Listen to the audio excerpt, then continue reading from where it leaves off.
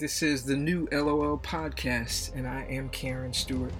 My goal is to challenge you, motivate, and encourage you to live your life boldly as a Christian out loud.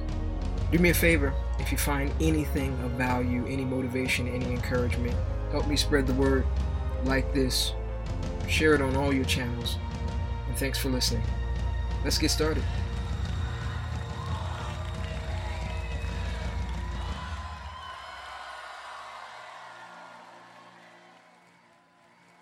Sometimes when I get frustrated with church and the things that sometimes go on, I have to stop and take a look in the mirror. In the eyes of some people, it's probably not even cool to say that I actually get frustrated with church and with Christians. And I understand why, in many instances, it seems like people can either take it or leave it. You probably heard me say that before. And I also understand why sometimes people come to church for the wrong reasons. I understand it. That's not about me judging people for it or even agreeing with it. I'm just saying I understand it. And I understand it because if I'm absolutely honest, I have felt at times very many of the same things that I have heard people express about being Christians or about other Christians or about their church experience. I have felt the same way at different points in my life. And as a person who has been in ministry for 38 years, when I see what often looks like powerless mediocrity wrapped in a cloak called church, I have to take ownership of some of that. Now, for the record, because I know that titles and designations matter to some people, I have never been a senior pastor or a lead pastor, okay? I have been an assistant pastor.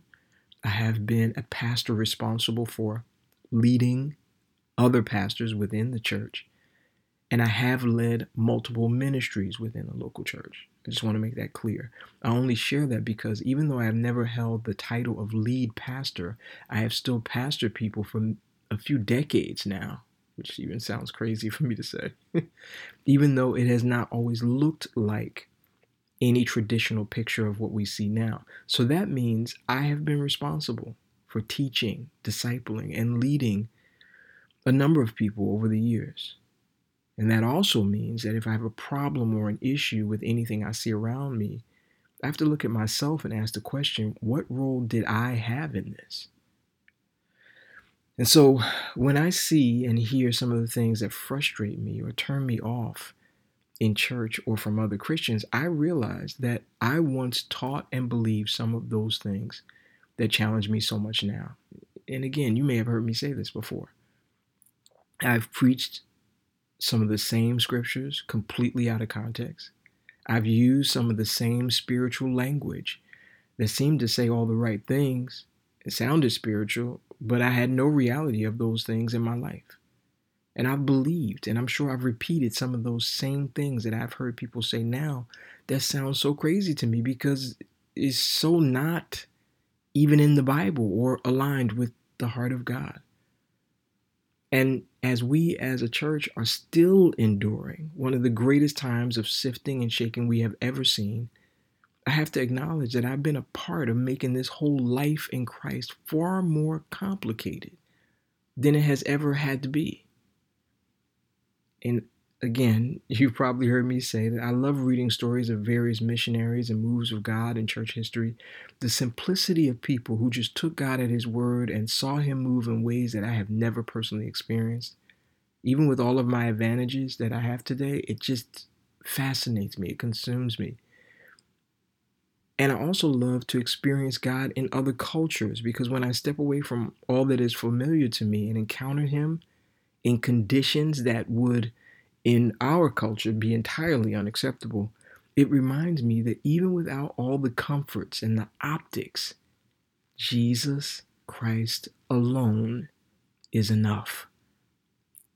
And I think that makes me feel like when I'm talking to people, I'm always saying the same thing, maybe in different ways, but at its core, it's always the same. Just lay everything down at his feet and surrender. Pursue him as if he were the actual air you breathe. Let only the things that matter to him matter to you, and let his heart be your one desire. And I also know that I have heard and thought some of the same things you may be thinking, but what about me? What about the things I want? Don't I deserve to be happy and to enjoy my life, to pursue my own interests? Just because I want to do my own thing or do other things outside of church, does that mean that I don't love God? I'm not the one to say that. Only He is. But what I do know is that our desire follows our attention. And the more and more and more we focus our attention on Him, the more everything else seems dull and unimportant. It's only when we gaze constantly and consistently at the light, who is Christ, that the things around us are revealed clearly for what they truly are.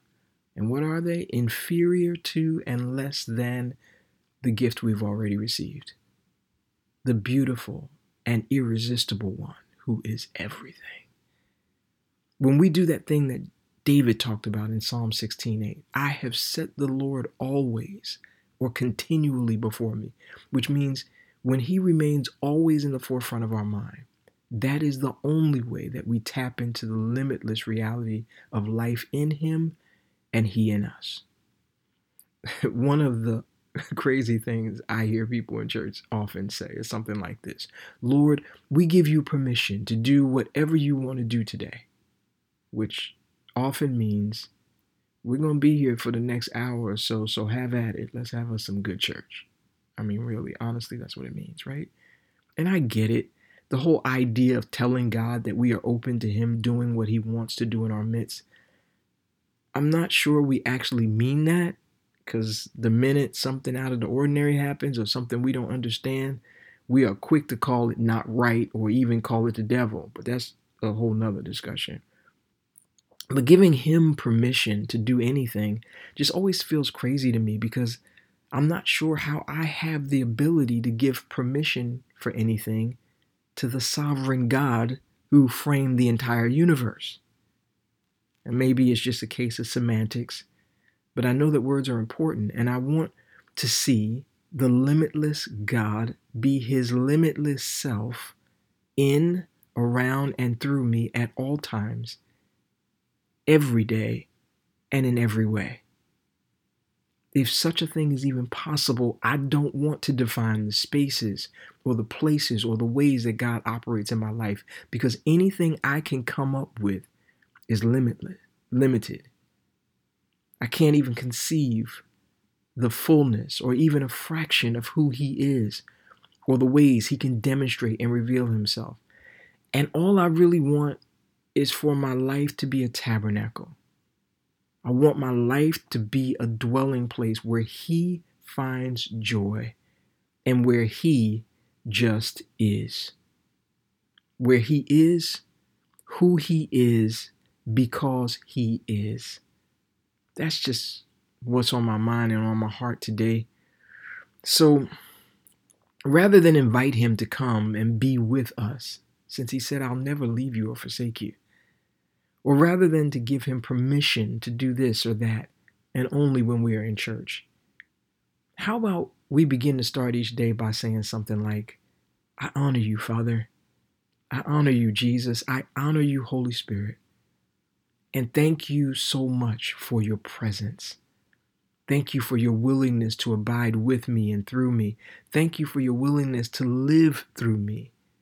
And thank you for your desire to reveal yourself to me today. Thank you for allowing me to encounter you, however you choose today.